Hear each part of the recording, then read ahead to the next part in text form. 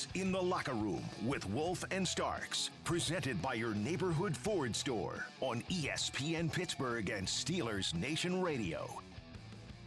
I hate to be the bearer of bad news, but it's not an NFL caliber locker room today. It's more like a high school JV basketball team locker room. At one point, though, you and I both thought as young kids, hey, I can make it in the NFL. I never thought that once. Oh, get never outta once. Here. Backyard Not once. Football with the neighborhood crowd. Too slow, can't jump.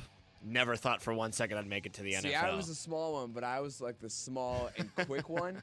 And I was like, I could be a running back in the NFL. Christian McCaffrey How in me, hard maybe? is that? Jacob Recht, I'm Tom Opperman. We are filling in for Wolf and Starks as they make the trek from across the country. Steelers fall to the LA Chargers last night in what was the game of the year. If you can just take a step back and take off your fan glasses and look at it from the perspective of just being a football fan, for the Steelers being participants in it, that was the best game they've been involved in all year long. 41-37, high scoring, great comeback, amazing splash plays. A lot that you can look at and say, you know what, I like what I saw the Pittsburgh Steelers doing out there. Unfortunately, as we sit here today, we have to rehash this game after a loss and not a big comeback win, like with 3 minutes left in the fourth quarter we thought it might be. Tom, I've never been on a more of a whirlwind of a game in quite some time for this Pittsburgh Steelers It was team. a fun football game, for sure. We have to acknowledge that. There were other games in the past, look at the wild card game against the Browns, where there were notes, there were sense of a comeback effort, and it never really came into fruition. This was the real one. I remember the Colts game at the end of the year last year, but that wasn't nearly as dire of a hole to come back from, and nearly as late in the game, all done in the fourth quarter. Gosh, it just felt good to watch a team that could really stick with it when the opposing offense still put up 41 points. Yeah, it sucked to admit that the Steelers defense put up or allowed 41 points, but God, even though the Steelers came away with a loss, and people want to throw out moral victories, sure, a loss is a loss, but this may have been the last time we would ever see Big Ben air it out like that. It's very possible. Our good friend Adam Crowley said to us after the game wrapped up before postgame last night, this would have been more of a moral victory to me if they had beaten the Lions the week prior. If they were 6-3 heading into this game and fell to 6-4 after seeing the offense wake up like this, and put up the most points they've had all year long. Now, granted, they got some help with that block punt, set them up in some prime real estate. They still almost played with their food there and didn't come away with a touchdown. That drive only lasted 19 seconds. We'll get to that in a second. But, you know, this offense finally showed its signs of life, and it showed you that, hey, they can score 30-plus points in a football game and win a football game that way. So, yeah, you could walk away from this and be like, well, 41-37, defense was incredibly banged up. 3 key contributors were out of this game, and Minka, Watt, and Joe Hayden.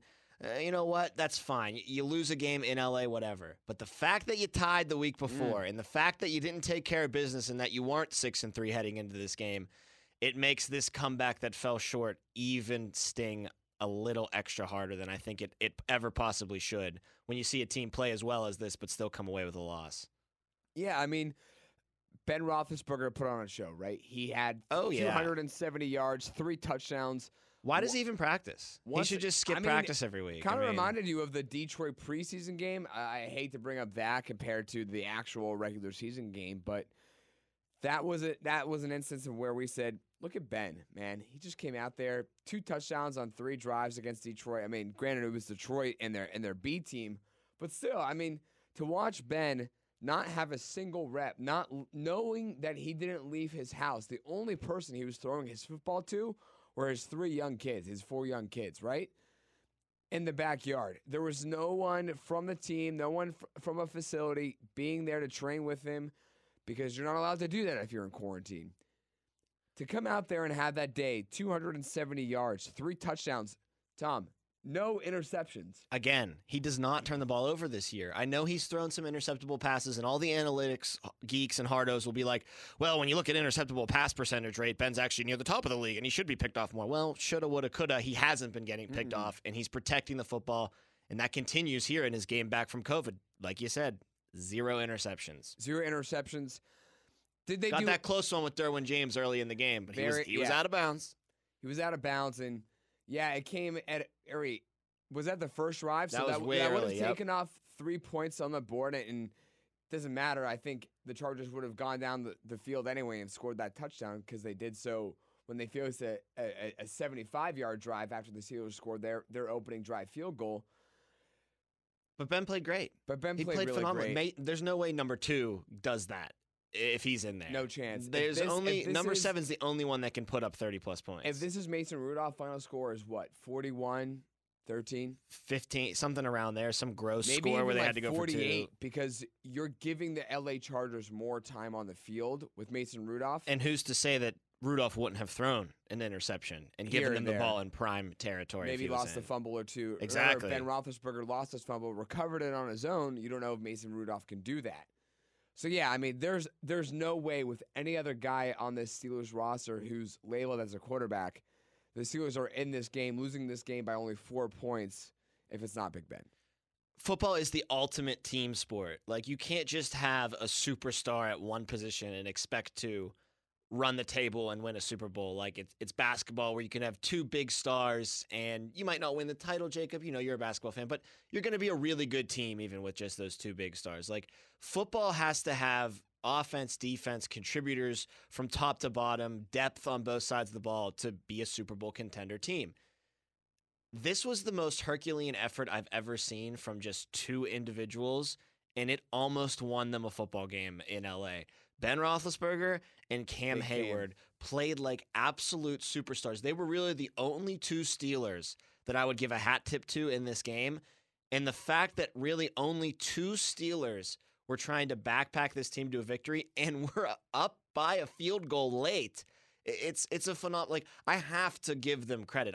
I know that some people out there listening and want us to do you got to give these guys the business. They can't lose that game after having that lead that late and letting up that touchdown. And now they're 5-4-1 and they're out of the playoff picture completely if the season ended today. I get that there's some frustration there, but as opposed to last week after the Lions tie, and I felt absolutely disgusted by it, even though it wasn't a loss. Even though this was a loss, I don't feel as disgusted by it. I guess it's a bit of both. You played better in the process, and the team you lost to was a good football team. But yeah, we'll get to our fair share of criticism throughout these next couple hours, but I'm very, very pleased by the effort. Obviously, that might be too short of making it to the playoffs because of that tie and this loss now, but you can't, as a fan, not sit back and appreciate Cam and Ben are 2 true Steelers that just put it all on the line to try to backpack you to a victory. And they fell a little short, but they still deserve a lot of credit. It's wild to me to think that a team puts up 37 points, and yet the play that sticks in my mind from last night is Cam running down Justin Herbert for 35 yards. Okay, why is that happening, though? Like, it shouldn't. Where are it the other Steelers? Yeah, right. It's a catch-22. Is it? Do you look at it from the perspective of why is it that our defensive lineman has to run down the field with a very mobile quarterback? Why is he the one chasing after him? Or is it, I can't believe Cam Hayward chased down Justin Herbert? Which one is it? He's done that a couple times this year, though, where it's been a running back or a quarterback, a good 15, 20, 30 yards. Herbert's case, it was almost 50 yards down the field. Yeah, it was 37-yard run. And he catches them because he's got that running back blood in his system. You know, old Ironhead Hayward at Pitt, just bulldozing people at the goal line to get touchdowns. He comes from a very athletic background. I mean, like I just said, his father was a great running back in college, and he's got that kind of speed to go along with his. That's why he's one of the best interior defensive linemen, because he's too athletic to be a defensive lineman. I think now in 2021, he is the best. Him and Donald are cut from a mold of these guys are too athletic to play this spot. But don't get me wrong, Aaron Donald, we all know the name, but right now in 2021, this season, it's all Cam Hayward. When you win a Defensive Player of the Year award, you got to have moments. You have to have your big it's not just a matter of playing great for 17 weeks straight. You have to have a couple of highlight reel moments that they can put on a montage at the award ceremony when they give you that award. I bet you they play that one. Listen, Hayward's got a couple now. He's got the interception he had a few weeks back, and then this play, the batted down ball that Cam Sutton, who deserves just as much credit as Cam, because what a heads-up play from Sutton for being the only one to target or to locate that ball in the air. Both sides, the Steelers and the Chargers. Right, Everybody was like, and Cam was like looking up. Hayward, was like, where is it? Where is it? And not only that, he was able to locate the ball, but make his way toward the ball. We saw, if you're watching the replay of that game, Cam Sutton enters your TV screen. Out of nowhere. Yeah. So he covered a lot of distance to get to that ball. Yeah, and it's a phenomenal play from his end, but like I'm saying, he's got those big, montage highlight reel moments now to his campaign. And the fact that his teammate, who would have been giving him the toughest race, I think maybe out of anybody in the NFL, maybe Myles Garrett, maybe Diggs from Dallas, but Watt's the guy that's been standing in front of Cam's way for sure this year. Watt's biggest problem is his availability. He's missed a couple games now, so I'm not saying that's a bad thing. You can miss 1 or 2 games here or there, but as far as a defensive player of the year race is concerned, that could be a killer. Hayward, week in and week out, playing with a bunch of Jimmies and Joes opposite of him on that defensive line, has been the best player on the field, not just for the Steelers defensively, for both teams defensively, every single week that they've suited up and played. So I think not only defensively, just on the field, regardless of your position. As much as I love talking about how great Ben was in this game and he was a warrior, I got to give my definitive game ball MVP to Cam Hayward.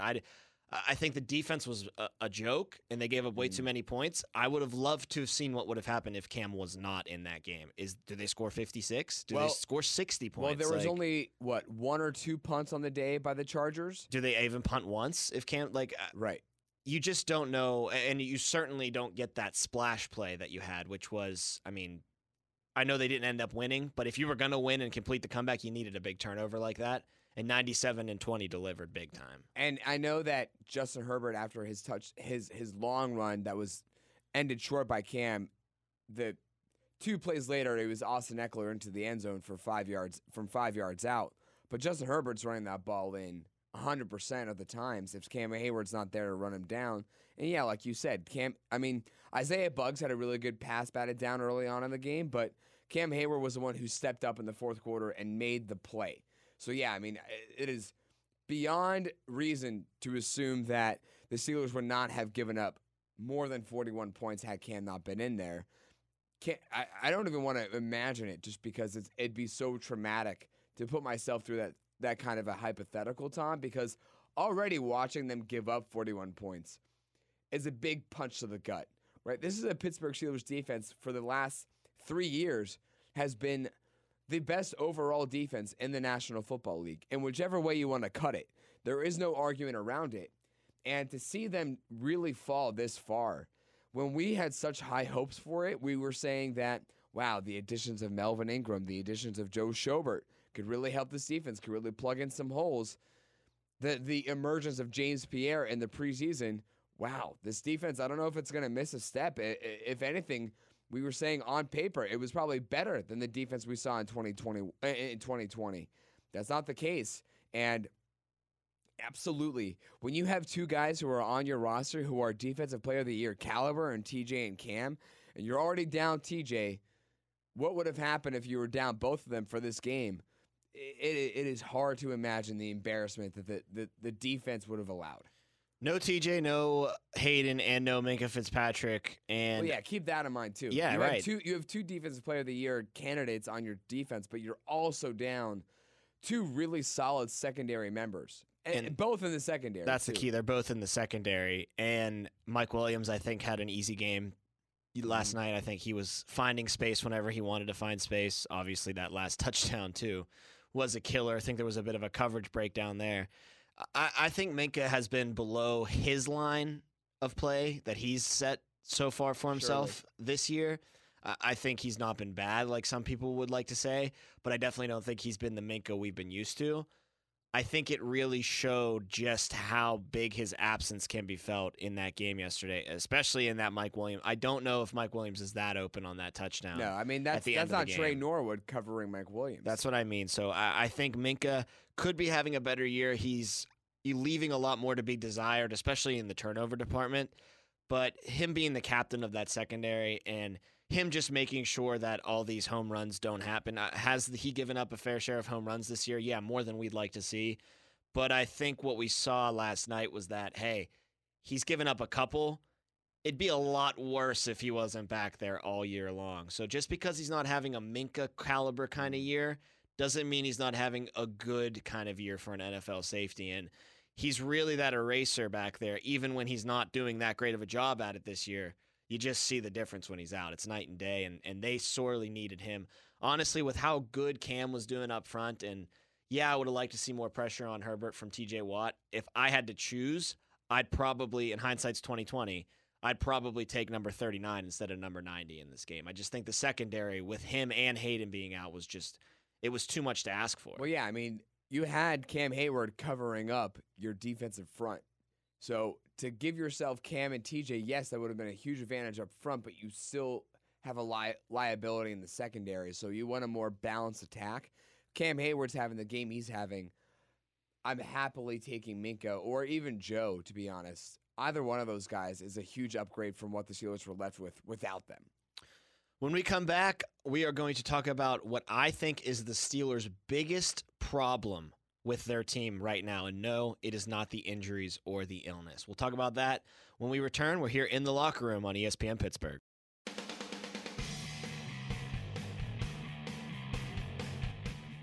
This is In the Locker Room with Wolf and Starks, presented by your neighborhood Ford store on ESPN Pittsburgh and Steelers Nation Radio.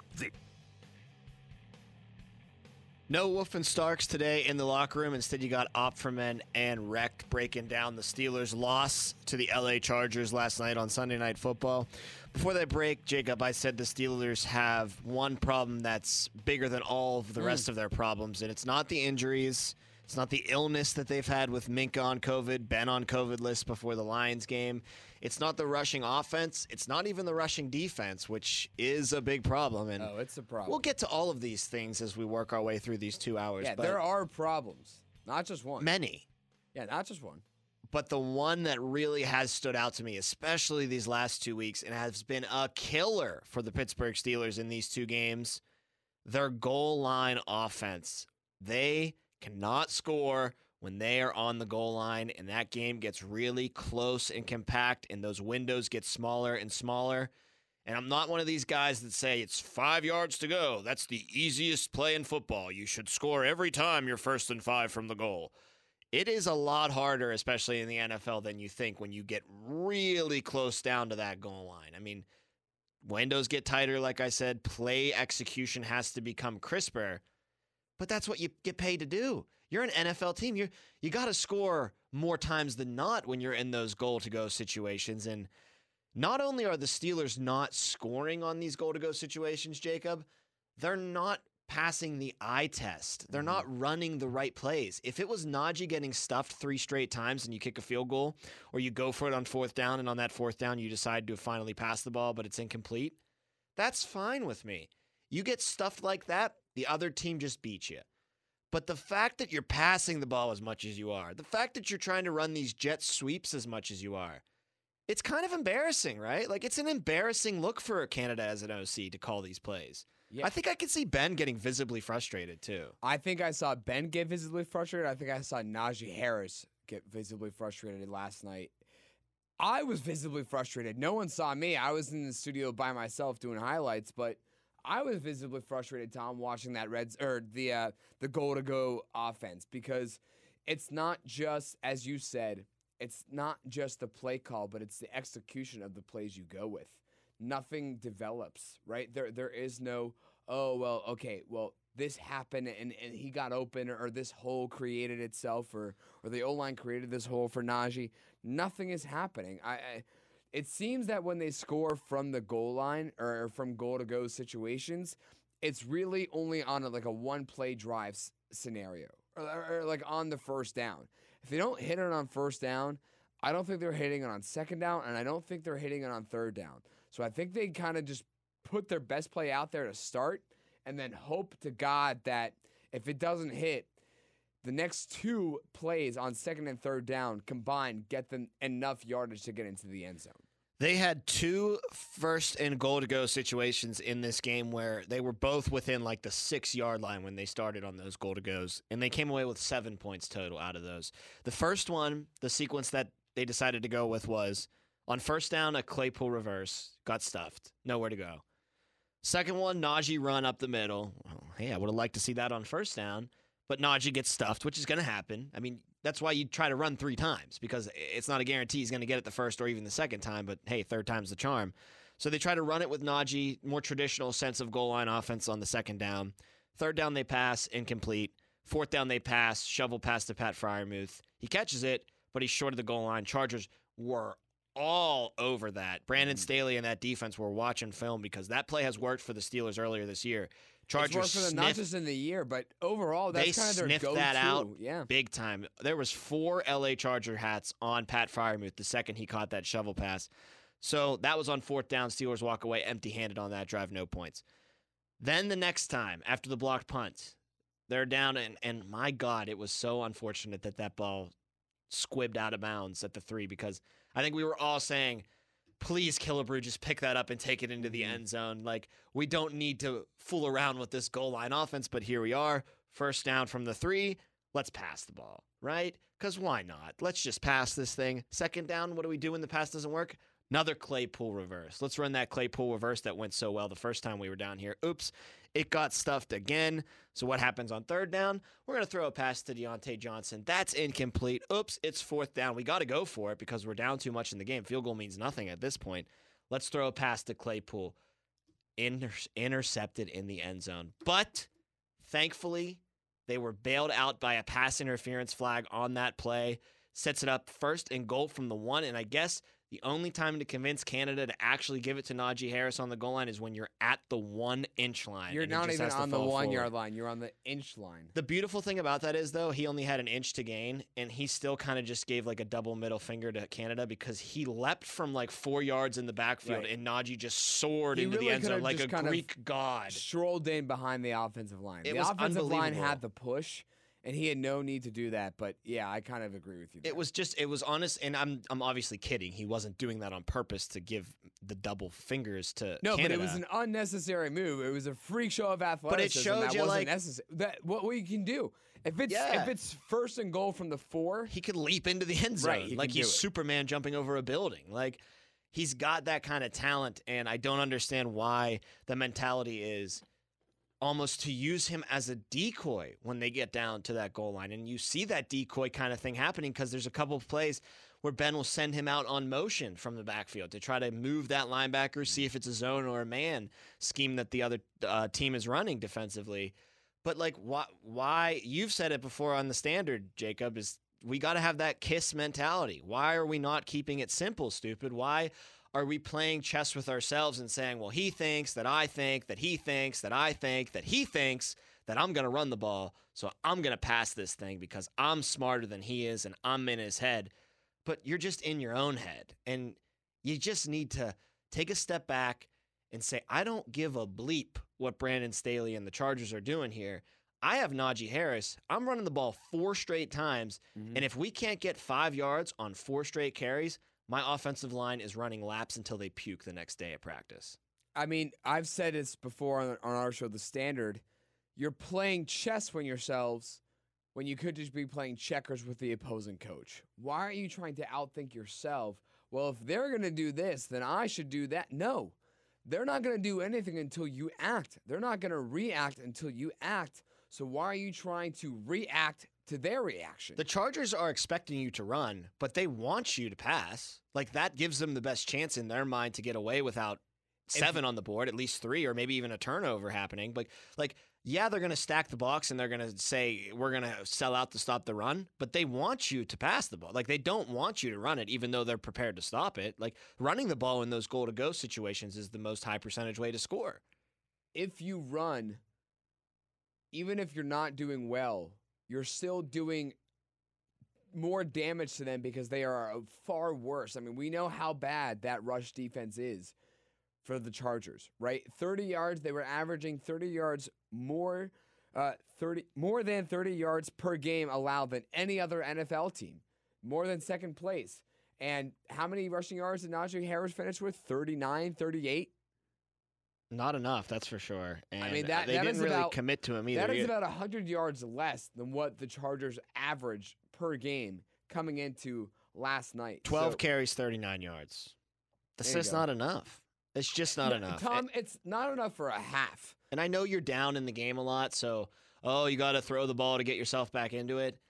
I don't know. I've seen teams like the Titans who are built around the run come back via still running the ball. That bad? No, it was start. It was early too. Like you still had time. Where I get that you can't just pound and pound and pound and pound your way down the field, but you don't have to punt on the run 100%. I mean, you don't have to completely abandon it. And I know Najee got hurt later in the game, wasn't able to return until that final drive. That I think he was only out for one drive. I think it was a couple drives. They could have used him in that fourth quarter a little bit, but either way, not enough commitment to the run after 3-4 weeks of running more than they passed the ball and really finding that identity, and that translating to 4 straight wins. This is now back-to-back results, one being a tie, one being a loss, where the pass was heavily dominated as far as play calls were concerned compared to the run. That's just not who you are. That just can't be the team that you are right now. Tom, what do we reiterate a lot? We kind of have a lot of tropes on this show. You know, this whole thing goes kind of in perfectly with our goal line offense thing. Is they're just not running the ball at all. And it's all encompassing, but especially on that goal line. Sorry. No. It's frustrated. Absolutely. We're frustrated. But we always mention the repetition of an action that has not produced and expecting something different to happen. And it's insanity. It seems that in tandem, almost in perfect unison, the rushing offense as a whole and the goal line offense as a whole, we sit here every week and say the same thing about them. That you are incapable of getting the ball into the end zone when you only have less than 10 yards to go. And when you're capable of running the football and you're allowed to run the football, I say allowed because, as you pointed out, the Steelers faced multiple 14-point deficits. They were down by 17 at one point when there was, 27-10, I think, at some point. You're allowed to shy away from the run, but there were other times in this game where it was close, and Najee Harris was not yet injured or not yet in the concussion protocol tent, where you were allowed to go to Najee Harris, and they refused to do so. Yeah, and again, that guy, along with Freiermuth, I think those two have really emerged as your guys. And you know what? Deontay and Claypool had a pretty decent game, I think, as well. I mean, Deontay was making catches like crazy. He had a couple of great catches in the field, and that slant route that he took 36 yards, it was just like the Cleveland, the play that iced the Cleveland game. I want to see more of that, man. That's Odell Beckham-esque, where you just give him that ball on that slant, and his athleticism takes him the rest of the way down the field. Well, when you pointed out when the Steelers were on the goal-to-go situation and the pass got batted down, right? And that's where you saw Ben really get upset because I think that was on third down. That was bread and butter for the Steelers. That was a slant pass that was going into the end zone, would have put up 7 points instead of 3. And unfortunately, that's not what happened. And if I were Ben Roethlisberger, as I said earlier, I'd be incredibly frustrated because I know that's the play that works for me. And it just got batted down right at the line of scrimmage. I'm not sitting here into this microphone being Monday morning quarterback too and saying you can never pass the ball on the goal line. You can never pass on goal-to-go situations. You can. That slant, like you said, that's a bread and butter type of play. Just Chargers defense made a better play. That's going to happen. But there's just no balance at all on the goal line. It's all pass, or it's a jet sweep, or it's, if we are going to give it to Najee, it's after we passed the ball once already, and the Chargers defense has been able to catch their breath, make a stop, and dig in a little bit. Okay, 2 more to go until we force this field goal, or 3 more to go until we force a turnover on downs. Like, you're just letting the defense kind of catch their breath, and it's a lot easier when it's just all pass or all jet sweep, and it's no just, we're bigger than you, our guys on your guys, let's see who can get 3 yards. And there's no threat of that. Expect our guys to win. There's no threat of that at the goal line right now, and that's a huge problem. And listen, in the NFL, if you have like a Josh Allen, if you have an Aaron Rodgers, if you have, guys of that, Patrick Mahomes, I do want you to pass a lot more on the goal line. I want that ball in his hand. If Ben was 5 years younger, I'd be saying the same thing about him. But look at a team like the Colts. They go up to Buffalo and just kick the crap out of the Bills. You think it was all Carson Wentz? No, it was a guy named Jonathan Taylor. Every time they were on the goal line, they handed the ball in an I formation to Jonathan Taylor because that's their identity. That's who they are. If you flip those teams and it's the Bills on the goal line, it's shotgun with Josh Allen, it's creativity, it's quarterback runs with him, it's passes quickly to Diggs, but that's their identity. You have to play it based on your identity, and I feel like Canada is completely blind as to what that goal line identity should be. It should be power, it should be Najee, and instead he's playing it like he's still got, 5 years younger Ben, who's still throwing for 300 yards every single week and can fit balls into those tight windows and use his brain to make big plays happen with his arm on the goal line. It's not who he is anymore. You got to hand it to Naj. I think Canada has convinced himself of a false identity for this offense. And that's why it's so hard to see anything else, because in his mind, he believes what he is doing is right. It's the way to get the ball in the end zone.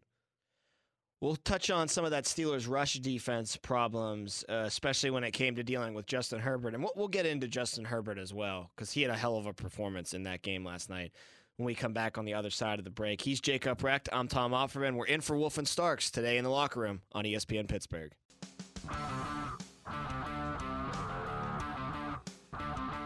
This is In the Locker Room with Wolf and Starks, presented by your neighborhood Ford store on ESPN Pittsburgh and Steelers Nation Radio. The Steelers' rushing defense has left a lot to the imagination this year. Last week against the Lions was their worst performance of the season so far, giving up 200-plus yards on the ground. Before even getting into the fourth quarter, they gave up that many yardage to the Lions. I saw watching the Lions-Browns game, that was like the first time a Lions team has had 200-plus yards rushing in over a decade when it happened to the Steelers last week in that tie. Jacob Recht and Tom Opperman filling in for Wolf and Starks in the locker room, reacting to the Steelers' tough loss to the Chargers and looking at that rush defense. The Chargers didn't run the ball a ton in this game, only 26 times compared to Herbert throwing the ball 41 times. But man, were they efficient when they decided to run that thing. Especially when it was Justin Herbert. He was running wild, brother, all over that team. A lot of people were asking Mike Tomlin about quarterback mobility, how to plan for that. And he was giving his typical answer saying, quarterback mobility is always a factor when we have to plan for it. We know Justin Herbert can be active on his feet. Okay, that's not true. It's not always a factor. That's what I mean. You play Flacco every once in a while. Like, that's not always a factor. But he said it, and I'm thinking to myself, Justin Herbert is a mobile quarterback. Justin Herbert's not a running quarterback, though. Yeah, he's agile on his feet because he's only, 23, 24 years old? He should be agile on his feet if he's that young and a professional athlete. I did not see this coming. It was easy for him. Every time he rolled out or shot up the middle of the pocket, there was green spaces galore. I mean, there was no one even around him. 9 carries for 90 yards for Justin Herbert on the ground. He was the leading rusher for the Los Angeles Chargers by a wide margin. Austin Eckler had 11 carries and 50 yards. Those two did most of the damage on the ground for LA. And like I said, only 26 times did they carry the rock, and 9 of those being the quarterback deciding to tuck it and run.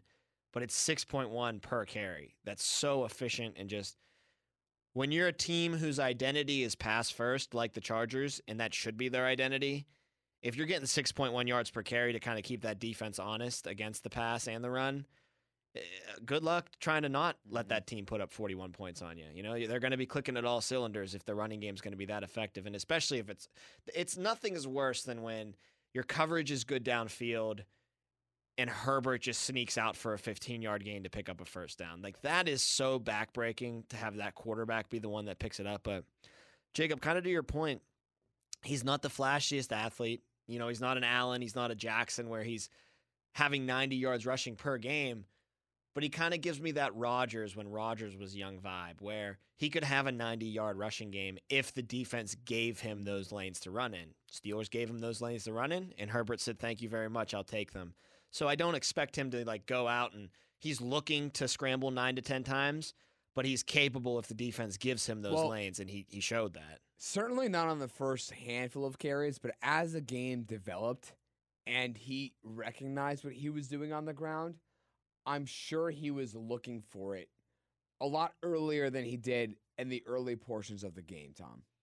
Because it was just too easy for him, and he's probably thinking to himself, there's got to be some green grass for me to run on. And he was actively looking for it, and by the time the second half came around, and I'm sure he was saying, well, what's the point of me risking a bad throw here? I'm just going to run it, and I know I'm going to get that first down. So I don't know what you do, though, and this is because I'm an idiot, and I don't really know football as much as I pretend to know football. Shh, don't tell anybody that. But I know you're really banged up on the defensive front, so that hurts a lot when trying to stop the run. I mean, do you try to call up some run blitzes? That's too risky when you have a player like Herbert. If he calls an audible out of that, it's going to be an easy pitch and catch for him against single coverage. So I don't think that's the answer. Do you spy Herbert? Can you afford to spy Herbert when you got a guy like Eckler, when you have weapons in that passing game that you need to commit your linebackers and coverage on? Like, it's really tough to figure out what you do to stop this guy. I think what Tomlin said in the post-game press conference is the easiest way, and that's they did not maintain pocket control. They let him get out of the pocket too much. There's, it's great to rush the passer and try to get sacks, but if you're not keeping contain of the pocket when you do that, and you have an athletic quarterback like Herbert on the other side, this is the danger that you play with. Sometimes it's better to just contain that pocket and keep him tight in there. Even if it sacrifices a sack. As best as you can. It keeps him from scrambling for 15 yards. Let's force him to try to make a throw into a tight window. Or if the coverage continues to hold up and he's stuck in that pocket, he'll eventually get sacked after a while. But there was just no pocket containment of Herbert. And there was no adjustment for that as the game went on either. And that is what was really troubling. It was almost minimal, the effort you saw containing Herbert. Which is ridiculously frustrating because we talk about bread and butter. We talk about Steelers keeping it simple and doing what they do best. What have they done better than any other NFL team for the past 5 years, Tom? Stop Lamar Jackson. Stopping Lamar Jackson, stopping the quarterback, getting to the quarterback, using blitz packages to get to the quarterback and take him down for a sack. For some reason, they are just shying away from that mentality, that game plan, and the numbers don't lie, Tom. They're getting to the quarterback, but not nearly as often or as frequent as they have the past couple of years. And sometimes that doesn't necessarily mean it's going to be a game breaker. It just means you're not going to get a sack here or there. But other times, like last night, it allows for the opposing quarterback to rush for 90 yards. I think Justin Herbert's ability to use his legs was maybe the biggest factor that helped this Chargers offense sustain drives, and hell, they only had to punt the ball twice. One of them was blocked.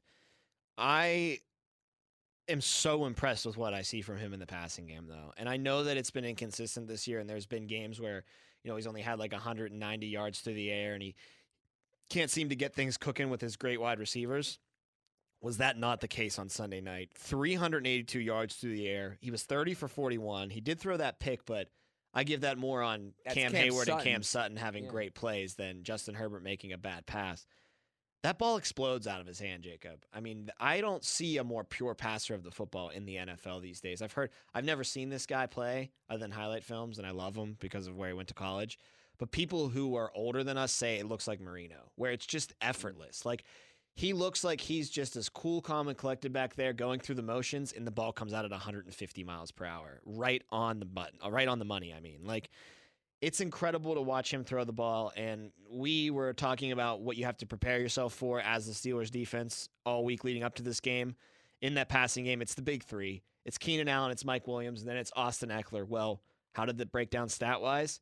Keenan Allen, leading receiver, 9 catches, 112 yards. Mike Williams, 5 catches, 97 yards, a big touchdown at the end of the game. Austin Eckler, 6 catches, 65 yards, 2 tutties through the air, 2 more on the ground for Eckler. Big night for him. Jonathan Taylor had that 5-touchdown game, and if I'm Eckler, I'm like, I pretty much had just as good of a game, but no one seems to really be giving me as much credit as Taylor. Which is weird because it's a Sunday night game. Right, everyone's right in front of everybody's face, but Anyway, those were the big three, and the big three came to play. Herbert was distributing them the ball all night long. Mike Williams and Keenan Allen, both of them almost going over the 100-yard mark, and Austin Eckler was just making Devin Bush's life miserable all game long. But it's one thing to have the receivers that can get open. You need the guy that can get it there, too, consistently. And, man, I know he's had that up and down year, and it's been a bit of a roller coaster for you out there in L.A. Any Chargers fans listening to this right now?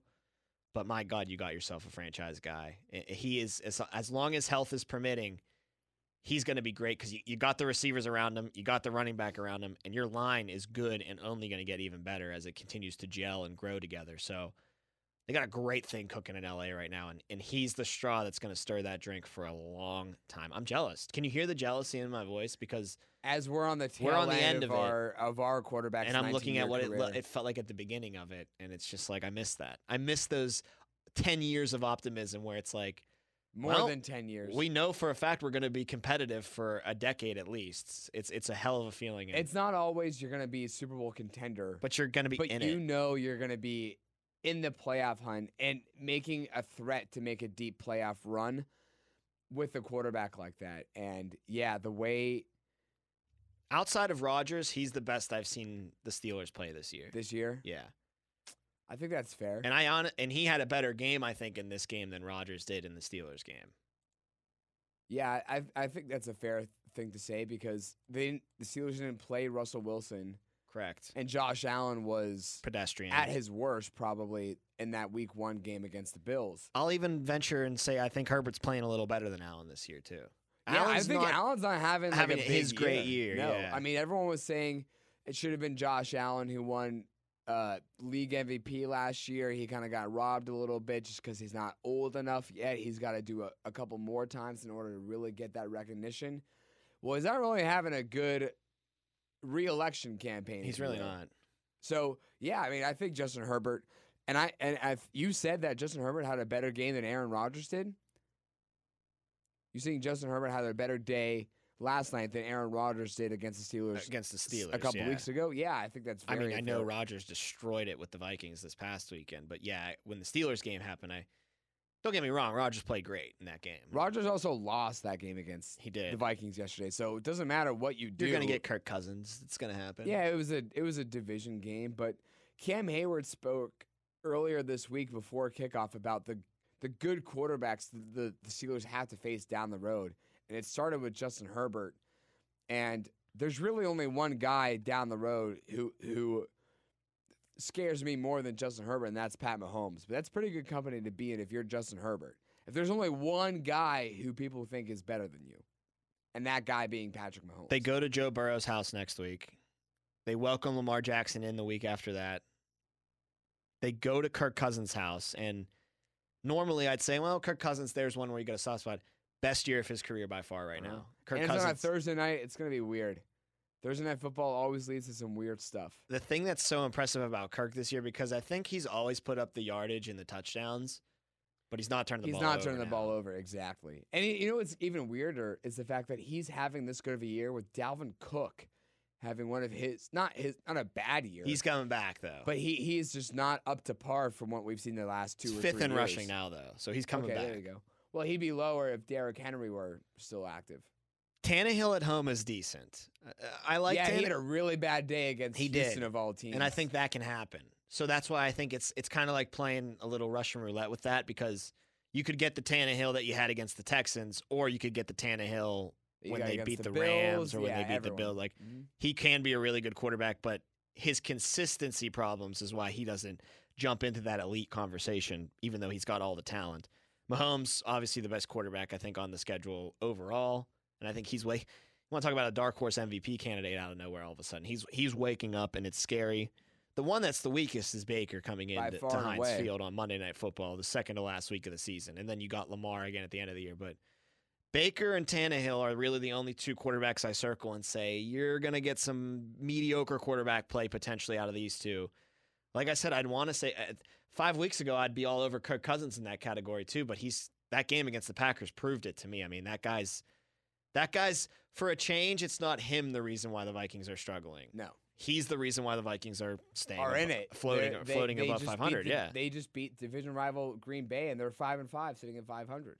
You know, I kind of like this kind of NFL vibe we got going on. So we're gonna break here. When we come back for the top of the hour, we're gonna take a look around the NFL action from Week 11, and we're gonna talk about that AFC playoff race because it is getting really tight. Do you have a dartboard?